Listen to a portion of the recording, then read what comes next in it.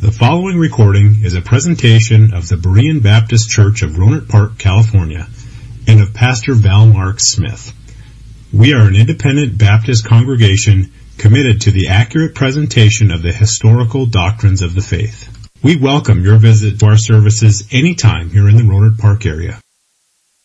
All right, let's take our Bibles, if you would, and open them to the Gospel of Matthew, chapter 28. And for several weeks, we've been working our way down towards the last comments that I will make on the Gospel of Matthew. And we're in these last 5 verses, which are commonly known as the Great Commission. And the subject of these final messages is the service of the King. And here we find the King's most important commandment to his subjects. The King has one great desire for this world, and that is to bring more people into His kingdom, those that will recognize Him as their King and worship Him in spirit and in truth. His purpose in coming into the world was to call sinners to repentance, to call them to turn from their sins and the rejection of Him as their rightful King, and turn to Him as the one who is the Lord of all. Now, in the message today, that's the part that I want to focus on, and that is this aspect of the closing verses that Jesus is Lord of all. Let's stand, if you would, please, as we read beginning in Matthew 28, verse number 16. Then the 11 disciples went away into Galilee, into a mountain where Jesus had appointed them. And when they saw Him, they worshipped Him, but some doubted. And Jesus came and spake unto them, saying, All power is given unto me in heaven and in earth. Go ye therefore, and teach all nations, baptizing them in the name of the Father, and of the Son, and of the Holy Ghost, teaching them to observe all things whatsoever I have commanded you. And lo, I am with you always, even unto the end of the world. Amen. Father, we thank you for your word. Help us to do what this word says, to be witnesses to you in all of the world with the gospel of Jesus Christ. In His name we pray. Amen. You may be seated. The focus of today's message is verse number 18, which I think we could call the anchor of the Great Commission. This is the declaration of divine right. This is why that the commission must be obeyed. It's why that the Lord's church cannot make any other business its primary business than what we read right here in these verses. Jesus said, All power is given unto me. Now, power in that verse does not refer to the strength of the Lord. Although the Lord is mighty, He's greater than all. Yet that's not what the verse is actually talking about. Here the word power means authority. This is the Lord's absolute right of command. And it's not a statement that we see here that says, well, just now that He has begun to exercise His authority. No, that authority has belonged to Him. And in verse number 10, when He told the women at the tomb to go and tell His disciples to meet Him in Galilee, that was a command, and they obeyed Him because they recognized that He was Lord. Now that's where we started the message last week. We began talking about how the disciples responded to that command to meet Him in Galilee, and that's what we called the engagement. And the engagement was that the disciples were to meet Jesus in a particular time, in a particular place. They were to put that on their calendar, and they would be at this certain spot at a certain time, and there Jesus would give them this great commandment. He exercised His authority by telling them what they must do. And they had seen His miracles. They knew that He rose from the dead. They saw all of that, and they were eager to see what came next. Why was Jesus asking them to meet Him in Galilee? What kind of a message would He give them there? And they hoped, I'm sure, that it would be a promise of the restoration of Israel's kingdom. And you know from previous studies that the disciples were always interested in that. They were expecting that David's kingdom would begin, and they knew that Jesus would be the king of that kingdom, and they thought that He was ready to make it a present reality. And so they visualized themselves as being an integral part of that kingdom. They expected that they would have their position because they were right there on the ground floor. They were at the very beginning of Jesus' ministry and been there all along. And so they expected when the king goes into His kingdom, they'll receive their thrones, their positions, and they will rule in that kingdom. And you remember they argued about that. They were always pushing forward. They were envious of one another, trying to get the best spots that were in the kingdom.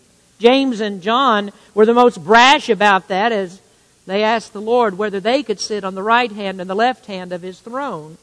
Even when Jesus was on the way to Jerusalem to endure the horrible suffering of the cross, that's the thing that was on their minds. They wanted to know, where are we going to be in the kingdom? And they weren't even thinking that the cross was going to happen. Jesus told them this would happen, but they're not thinking about that.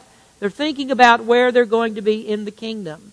And then we come to Acts chapter 1, when Jesus was ready to ascend into heaven and go back to the Father. That's the very thing that's still on their mind. And so they ask Him, will you at this time restore the kingdom to Israel?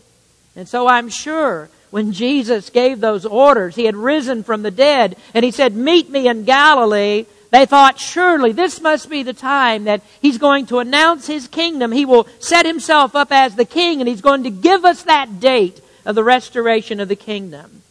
And what they got, I think, was a very unexpected surprise, because He wasn't ready to begin the earthly kingdom. He wasn't there to announce the date of it, and still He hasn't announced that date. We don't know when it's going to be.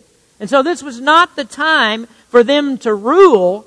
This was the time for these disciples to surrender themselves to the king as servants of the king, and they were to live as servants and die as servants, and not to be rulers at this particular time. And they all did die. Right down to the very last of them, they died. They took their last breaths with the gospel of Jesus Christ on their lips.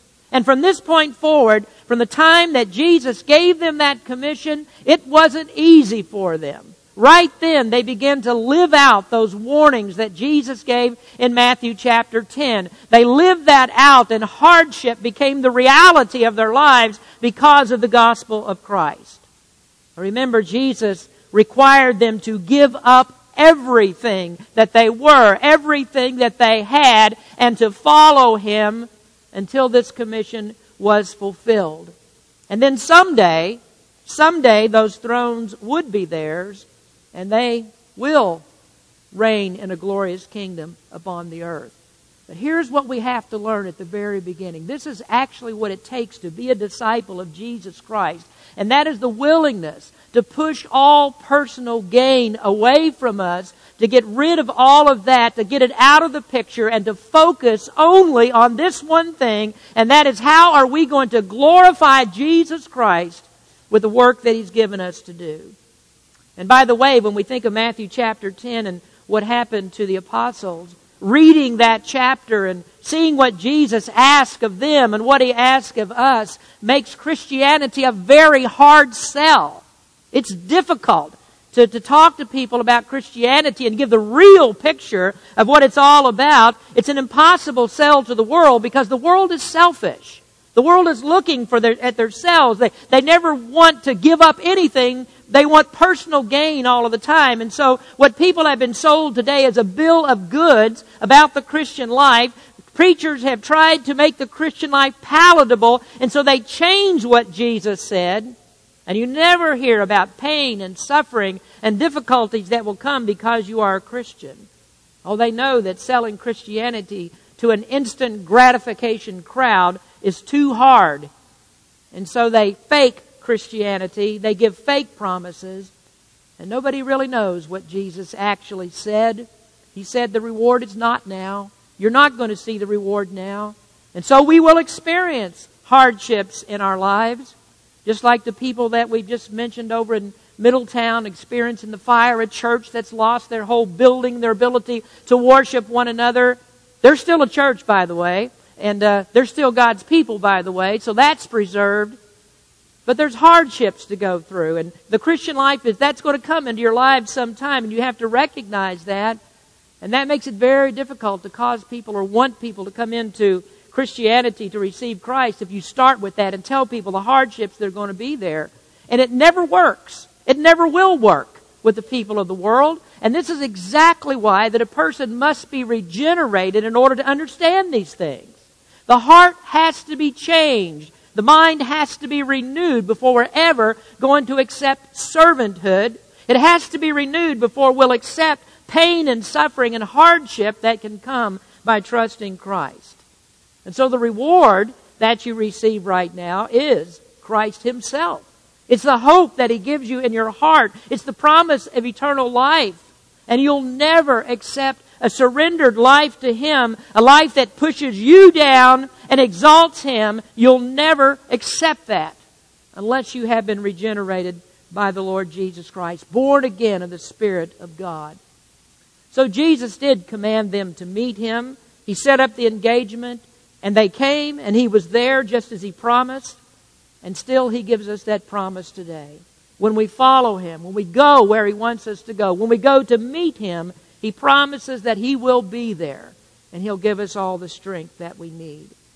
Then secondly, we noted the enthrallment, that they recognized His right to command, and they went to that appointed place, and when they saw Him, they worshiped Him. Oh, they did recognize that He was God, and we know that. We talked about it last week. We know that they recognize Him as God because they were taught from the time that they were children that you do not bow, you do not worship anyone but the Lord God. And they wouldn't have bowed before Him if they didn't recognize He has this authority. He has risen from the dead. He is God. We acknowledge that. And this is always the response of those who truly know that Jesus is Lord. And that is when you hear the gospel of Christ and God opens up your heart to His Lordship, this is what you want to do. You want to come to Him. You want to worship Him. When you're saved, you know that the Holy Spirit has enlightened your heart. He's given you understanding, and now you want nothing but Christ. And you couldn't stop until you had Him. You know what it was like when the Holy Spirit came and convicted your heart that you weren't going to turn to the right hand or to the left hand. You're not going to follow anything else. You have your mind on Jesus, and that's what you want. And when the Holy Spirit convicts the heart, you can't turn away from Him. He calls you. He draws you, as we say, irresistibly to Him. He brings you to salvation. And you don't want anything but Jesus Christ. Now, folks, this is actually where the obedience of Christ commences. This is where it begins with us. We come to worship Him. We are obedient to Him because we recognize this very fact that Jesus is Lord. And so here are disciples who would never have accepted this commission. They never would have given in to this. They never would have become servants. They never would have renounced their flesh and pushed it down into the dust unless they had first worshiped Him. But we find that many Christians are resistant to worship, and many are poor at worship. Oh, you did it when you first came to Christ. You wouldn't do anything else. But after that initial recognition of Him, and time goes by, it seems like worship to the Lord slacks off. That we really don't care so much about worship anymore. That people become bored with worship. Oh, and we experience that right here in Berean Baptist Church. When it's hard to get people to come to church, the members of the church to come on the day of worship, then you know something is wrong in the Christian life. We need to worship Jesus Christ. You know, I think that there are many who come to visit Berean and they wonder, where is the worship here? Where is the worship? And they have singing on their minds, and they have hand clapping on their minds, and they have jumping up and down on their minds, and that's what they think worship is. And they say, where is that in Berean Baptist Church? We come here, we don't see those things, so these people must have missed worship. But have we missed worship? Do we misunderstand what worship is? No, we know what worship is. Worship is when we come and we hear the Word of God and we hear Christ speak. And if we have to have more than that to enthrall us, to make us come to Him and want to worship Him, then there's something wrong with our understanding of what worship is. No, we come to hear the Word of God. This is the real worship that takes place here as we hear God's Word being taught and Christ speaking to us. That's our worship. Now, in our study of the resurrection, we noted how that God has given us one doctrine that gets its own day of recognition. There's only one doctrine in all the Word of God that gets a special day, and that is the resurrection of Jesus Christ. And if you can't get people to come to church on God's day to celebrate the resurrection and worship Him because of the resurrection, then you can count this, you can mark it down, that people, Christians, are going to be very, very poor at all of their acts of worship. The rest of the week is not going to be very much about worship, that's for sure, if people won't come on the one day that God has given for His worship. Now, if you wonder why that the disciples were so steadfast and why they never gave up on this commission, why they stayed at this until it killed them, you can mark it down to this, that they saw Jesus and they worshiped and they recognized His authority and they fully accepted that authority. And if you won't worship Him, then you have never accepted His authority. Oh, these men had their times of weakness. We know that they did. The way is often hard. There are lapses of faith. We do experience that. And the ministry of the church is dedicated to encouraging discouraged, despondent Christians. That's what we do very much with the preaching of the gospel or preaching from the pulpit. That's biblical ministry. That is biblical ministry, encouraging despondent Christians. Oh, you read the epistles and you see how many times that the aftermath of salvation is a full-out war with Satan. Satan is always trying to steal the confidence of God's people.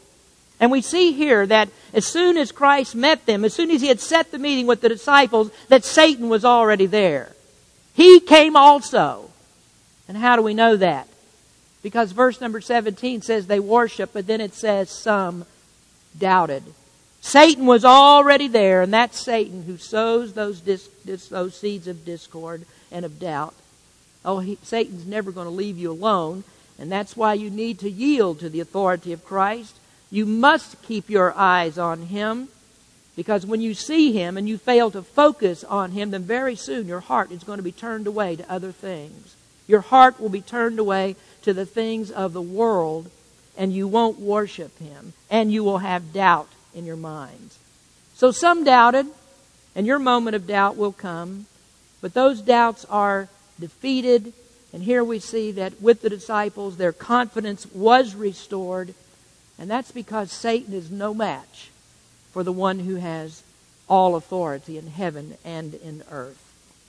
And so we come to verse number 18 and the place of our focus today, and Jesus said, "All power is given unto me in heaven and in earth," or all authority is given unto me. Now thirdly, what we're going to look at today is that authority, and we call this the elevation. This is the elevation of Christ.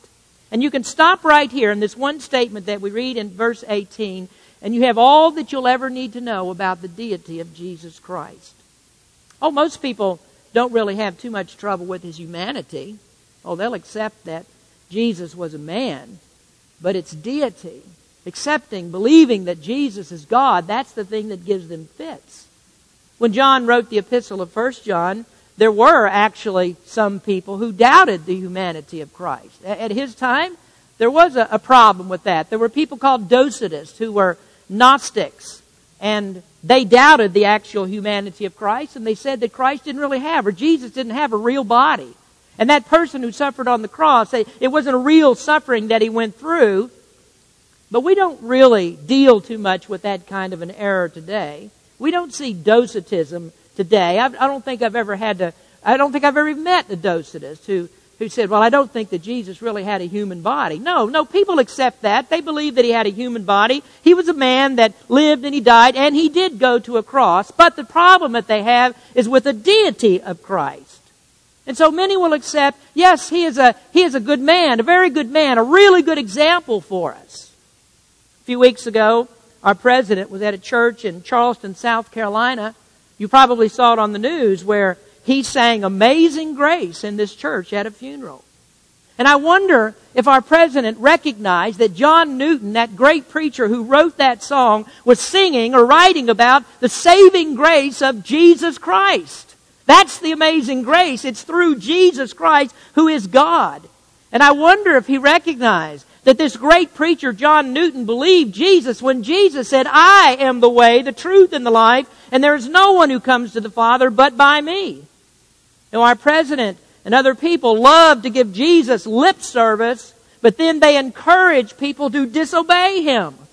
Oh, he doesn't recognize what Jesus said in John 14:6. Because our president and others say, oh, it's okay to pray to any other God. It's okay for you to pray to the God of your choice. Pray to Allah, pray to Buddha, pray to the Hindu gods, pray to the God of Animist if you want, because they're all the same as Jesus Christ. But what does God say? Isaiah 44:6, thus saith the Lord, the King of Israel, and His Redeemer, the Lord of hosts, I am the first, I am the last, and beside me there is no God. And this is exactly what Jesus is saying here in verse number 18. Beside me there is no God. Now many people like the president will accept that Jesus is a good example. But as soon as you up the ante and you admit that He is God, then you're bound to hear what He said. You are bound to believe what He said, and you are bound to obey what He said. Jesus taught that He was God, and He has absolute authority. He is exclusive about worship. This is what He said when He quoted Isaiah. Jesus said, well hath Isaiah prophesied of you, hypocrites, as it is written, this people honoreth me with their lips, but their heart is far from me. Howbeit in vain do they worship me, teaching for doctrines the commandments of men. And isn't this what we find? Lip service to Jesus. They say that they believe Him, but their heart is far from Him. And so our president and our Supreme Court and our Congress says, oh, it's okay for you to kill babies. It's all right for you to destroy marriage. It's all right for you to defy the authority of Jesus Christ. Oh, it's all right to disobey Him, to disobey the very one that they call a good example. The disciples could never do verse 17 if they didn't believe verse number 18. And when Jesus made this claim, He was either making the most self-deluded, maniacal claim that is possible, or it must be true just as He said it. It must be. Either He's crazy or He's God. And He must be the one that you rightfully worship. So He doesn't really give us any wiggle room in verse number 18. Do you see any there? Do you see any place to shift around here and find room for someone else?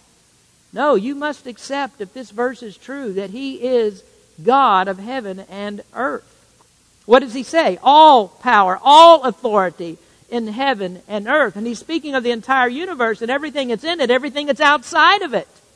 You cannot have trouble with Christ's deity if you believe this verse. Oh, here we have a universal declaration of one God, one supreme authority, one all in all, and His name is Jesus Christ. So you could never be a Jehovah's Witness and believe this verse. You could never be a Mormon and believe this verse. And you cannot be a Christian and not believe this verse. All authority in heaven and earth is given to Jesus Christ. Now we look at that statement and we accept it as true. I hope that you do, that you accept it. But what does that mean? Jesus says, all authority is given unto me. And I want you to note that word given. That word given is the battleground for His deity. Because we have to ask, how could He be supreme God if authority has been given to Him? If He's God, doesn't He already have authority? Oh, it's a difficult question. But this explanation takes us into the most profound revelation of all the revelations of God and His nature, because here we find a Trinitarian statement. It's a statement of the plurality of the Godhead. And it must be a plurality, because we can't say that it means three gods, because all power and authority couldn't be shared among three gods. It can't be a statement there's only one person in the Godhead, because no one has the power to give all authority to anyone but God. God must exist in plurality. So we must be looking here at co-equality and coexistence, co-eternality. It must be God in three separate persons and yet one person. And this is actually a mystery that none of us can fathom. None of us can really get to the bottom of this because God is too high above our thinking. But we must accept this, that Jesus is God, that authority has been given to Him, and it can't be given unless that plurality exists. But today's not my time to explore the doctrine of the Trinity. That's really not the purpose today. So I'll just refer you to some later reading. You can just pick up some verses like Genesis 1 and 2, and read them, and there you see plurality. Or Genesis 1, 26 and 27, and there is also plurality. But what I'd like to concentrate here now is on the great transition, or this great exchange that caused Jesus to say this, that all authority had been given to Him, that He had been elevated, He was exalted. Now obviously, the one who gave Him this authority was God the Father. But how and when and what are the circumstances of this transition? Well, first we need to look at the eternality of the covenant. And this takes us back before time. It takes us back before God created the world. It takes us back to the triune God when there are no creatures, when there was no world on which to bestow His love and His grace. There are no subjects of the kingdom. There is no one that He can give commandments to, and thus to give them a commission. All this takes us back to the original purpose. What did God have in His mind as He was ready to create this world? It takes us back to the Great Commission that I preached a couple of sermons ago. Oh, this is the covenant made between God the Father and God the Son, that the Son would come into the world to give His life as a ransom for sin. And I'll not confuse you with the long theological terms, because what I've said here is very controversial as in respect to the timing of it, when the covenant was made. But suffice it to say that this is something that happened outside of time. Time did not exist. The world was not being ruled by time when these things took place. Though a covenant was made, and when the commission God gave the Father to the Son, when that commission had been fulfilled, that's when God enforced the covenant that was made between the two. And at that point, the whole world was given to Christ. Now we see that there was an attempt to circumvent it. You go back to Satan's temptation of Christ in Matthew chapter 4, and Satan tried to get around that original covenant. And he said to Jesus, I will give you the kingdoms of the world, and you won't have to go to the cross. Don't worry about that. And his condition was, Satan's condition was, bow down and serve me. In other words, let me be God, and you won't have to go through the sufferings of the cross, and I'll give you the kingdoms of the world. And what Satan was trying to do was to drive a wedge between the Father and the Son. There are many explanations that are given how Satan could even make such an offer as that. But we'll leave it right here that Satan was self-deluded. He had no ability to make such an offer. He was not going to get Christ to give up His commission and deny the Father. And you'll notice that Jesus never stepped up to claim authority apart from the fulfillment of the commission that God had given Him.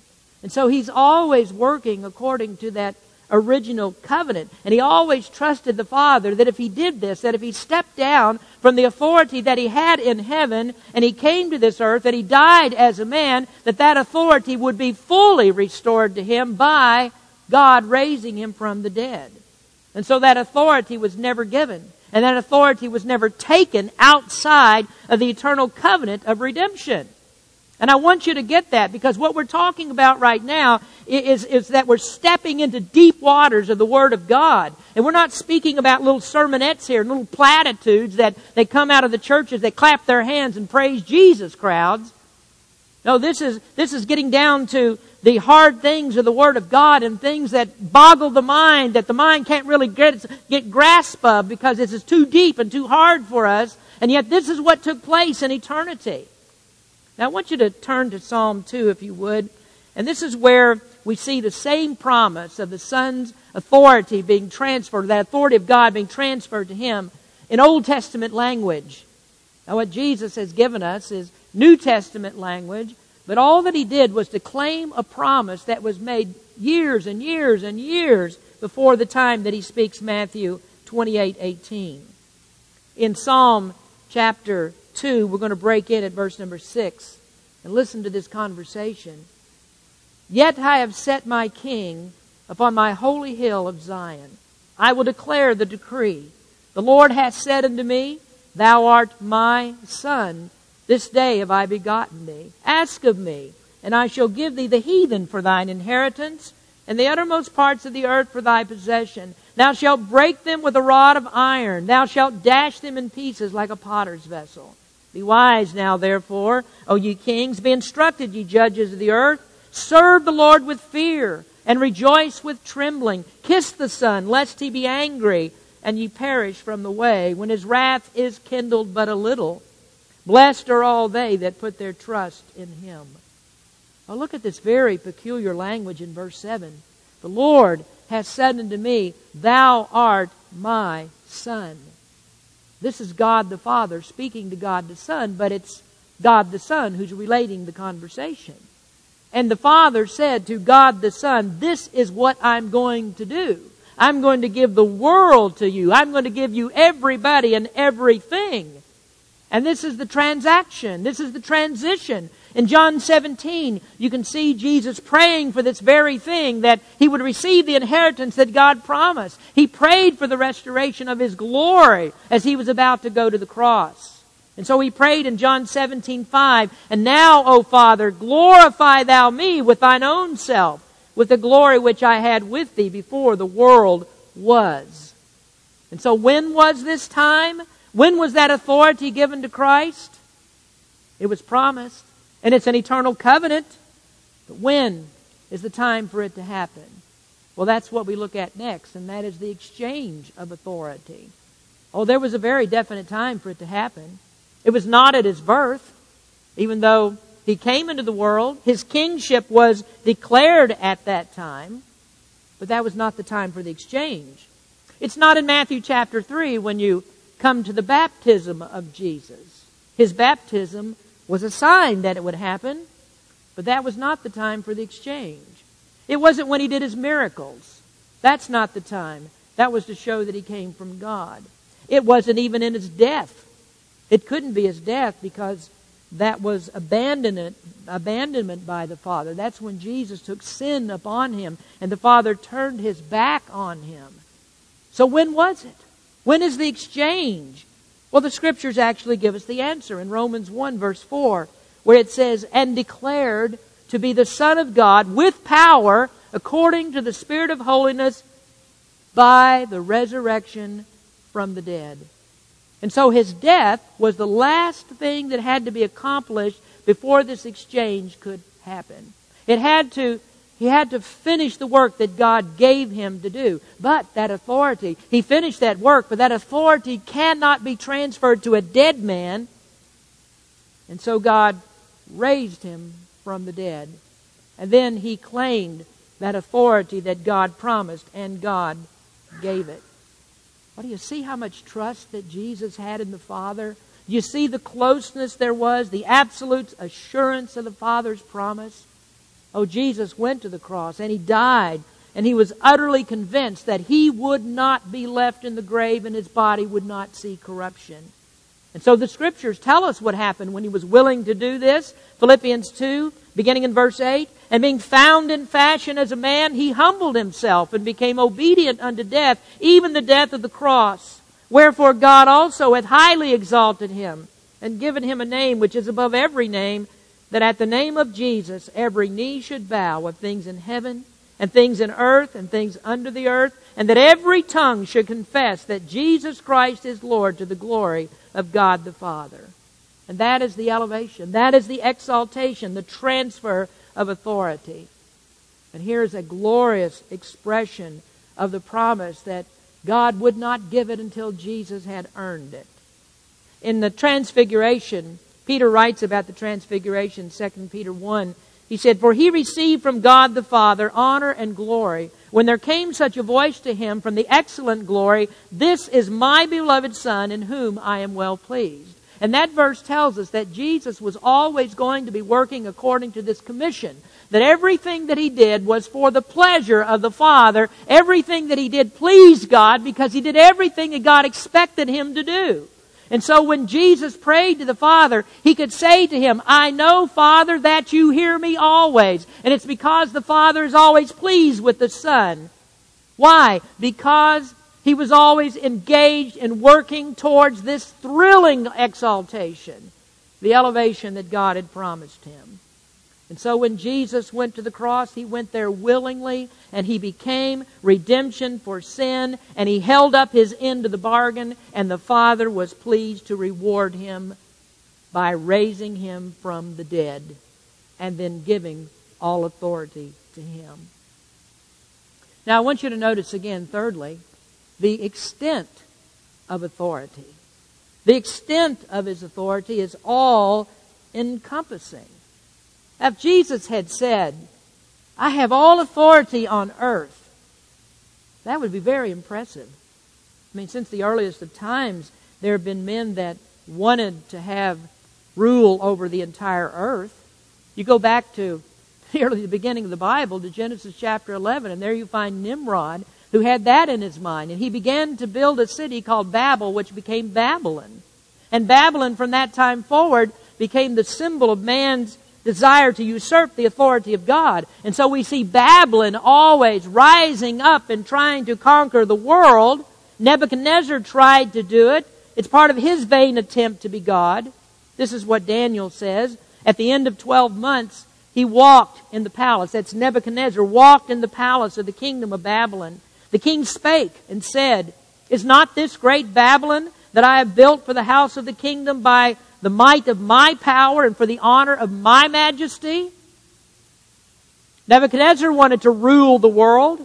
Alexander the Great tried to do it. The Roman Caesars tried to do it. Napoleon tried to do it. Hitler tried to do it. And if any of them had been able to do it and hold on to it, we would all say, how impressive that is. If Jesus said, all power on earth is given to me, we could be His subjects, couldn't we? We would have to be subjects of the King. But Jesus said something far more impressive, far more out of the reach of a mortal man. He said, all power is given to me in heaven and in earth. One author wrote, He swept the compass with a reach far wider, more spacious and stupendous. Not only on earth, but in heaven is authority given to Him. And now we truly have to say, how impressive. Angels are subject to Him. I can't even imagine what it'd be like to have the power or have power over one angel, much less so many angels that you can't even count them. And this also means that He has power over the angel that the most powerful one that we ever have to deal with. He is also under the authority of Christ. And that angel is who? That is Lucifer. The great adversary, Satan. He's under the authority of Jesus Christ. So who needs to fear him? He's under the authority of the great King. But don't you sometimes feel that Satan has the upper hand? Isn't that where doubts arise? Isn't that where fear comes from our heart? Isn't it Satan's influences that keep us from speaking the word of Jesus Christ, witnessing the commission? I don't think the disciples had time to think all of that through. I don't think they see all of that right here as they're meeting in the Galilee engagement. Oh, it took some time. It took some time for them to figure all this out. They were going to face the very worst that Satan can do. But what Satan could not do is take their souls away from them. And so we have to ask, where did the courage come from? How did these guys get turned around? Where does their courage come from to do what Jesus said? Because we're talking about the very same men who feared. The men who fled the cross when Jesus was ready to die. The men who were in despair because He was in that tomb. They had no courage to do what Jesus said. So how did they get it? They got it by believing Him. By hearing this statement and accepting it, that all authority in heaven and earth is in Him. That's where you have to go. If you're afraid, if you don't have the courage to do it, if you lack the courage to go out for Him, remember, He's the one who has all authority. Hebrews 13 says, Let your conversation be without covetousness, and be content with such things as ye have. For He hath said, I will never leave thee nor forsake thee, so that we may boldly say, The Lord is my helper. and I will not fear what man shall do unto me. Paul had an interesting way of stating the extent of his authority. Colossians 1:17, and he is before all things, and by him all things consist. Now, consist doesn't just mean that he made all things. It means he sustains it. It means he rules it. It's a declaration of his authority. You know, it's really a shame that the end of Matthew is preached as verses 19 and 20. Most of the time what we do is pick this up at verse number 19, and we read this, "Go ye therefore, and teach all nations, baptizing them in the name of the Father, and of the Son, and of the Holy Ghost." And so we preach, go, go, go, and baptize, and teach, and observe, as it says in verse number 20. And the word that gets lost in the reading here is the word therefore. And we never ask the question, what is that therefore, therefore? Why is that there? Go ye therefore. Why? Because all authority is given to Christ.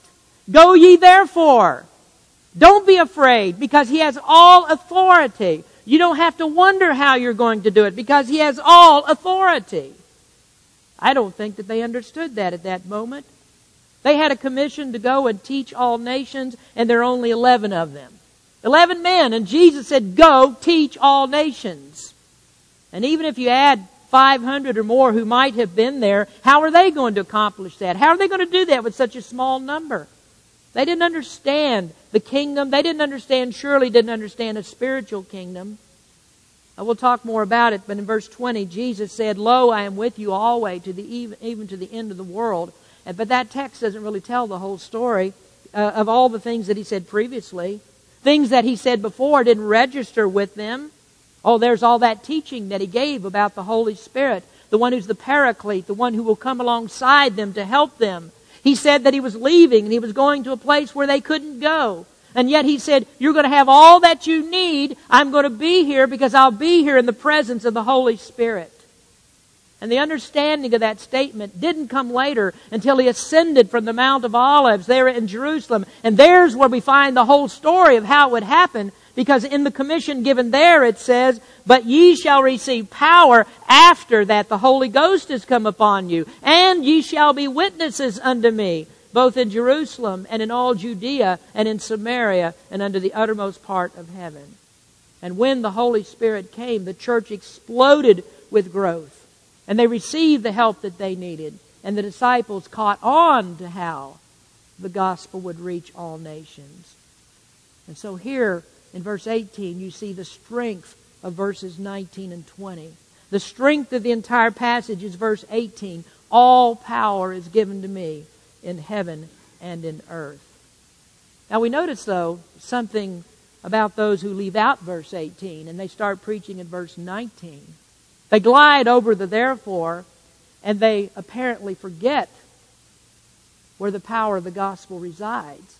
It's as if when they go out, they're on their own. And so they do all sorts of things to build the church without Christ. You can go to the Christian bookstore and you can find dozens of books on how to grow the church.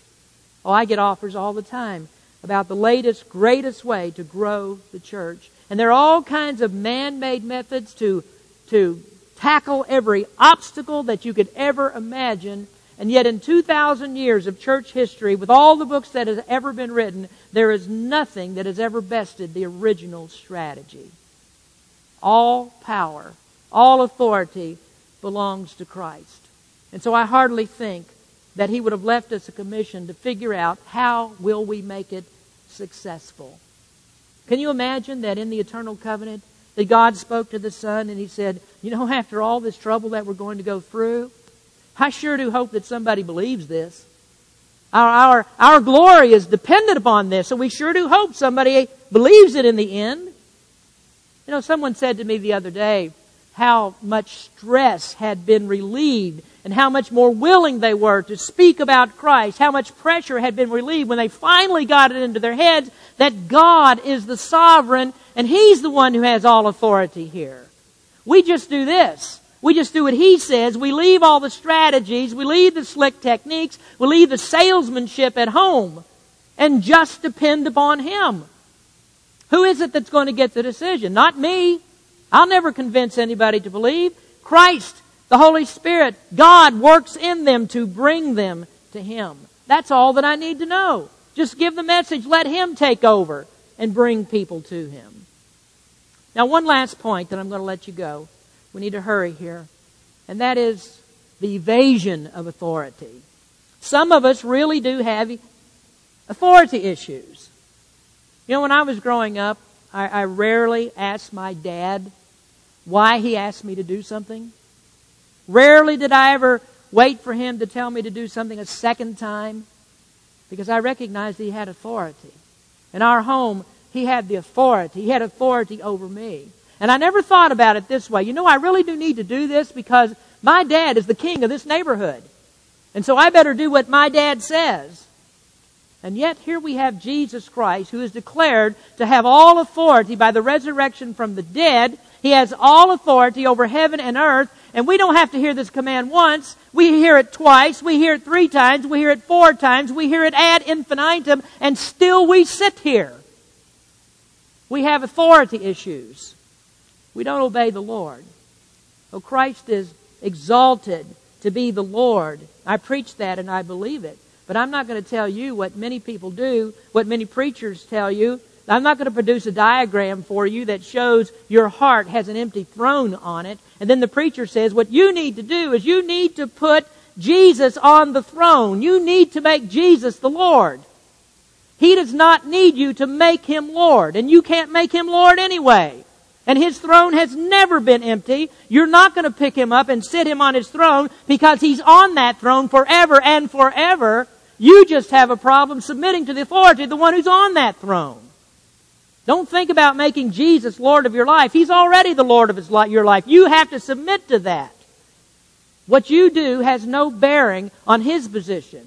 God has already made Him Lord. We see it right here in the Scriptures. He said, all power and authority is given to me. It's all mine. Heaven and earth is mine. God has already made Him Lord. He is already exalted as Lord. And so that tells us that Jesus outranks everything. He outranks everybody. Men and principalities and powers are all subject to Him. They're all under His control. And so we must obey Him because that's God's purpose. It's His purpose for Him to be glorified. And what we must stop doing is evading His authority. Stop evading God's authority, Christ's authority. And do what God has said. Get into the service of the King. Let's pray. Father, we thank You for Jesus Christ. We thank You for the Word that we've read today. I pray, Lord, that deep in our hearts that we would not evade the authority of Jesus Christ, but we would listen, we would hear. We would do as the disciples did, that we would obey, that we would come and we would see You, and then we would begin the work of service that You have required us to do. Lord, we pray for Your people. We pray for our church. We just ask You, Lord, that our people would return to worship, to come and hear the Word of God being preached, and then take that Word out and give it to others and let them know who rules and reigns in this earth. Lord, help us to speak to people the gospel of the Lord Jesus Christ. Help us today as Your church to do this, to be in the service of the King. In Jesus' name we pray. Amen. In the book of Mark 16, it preached the gospel. And so we have to know, what is that gospel? What does that actually contain? What does it mean to believe in Jesus Christ? And unfortunately, there are so many people that have missed what the terms of the gospel itself are. What is the gospel of Christ? How do you recognize that a person has actually believed the gospel? Is that something I just say? Is it something I admit with my mouth? Is there some proof that the gospel has actually touched me and affected me and made me different? And so if you're a person who says, well, I have believed the gospel of Christ, but you sit and you don't look like it, you don't act like it, you have trouble with the world, you live like you don't know what to do about what's right and what's wrong, which I'm going to talk about some tonight, but you can't figure those kinds of things out, then you have to wonder, have I really believed the gospel? Because the gospel is going to make a change in you.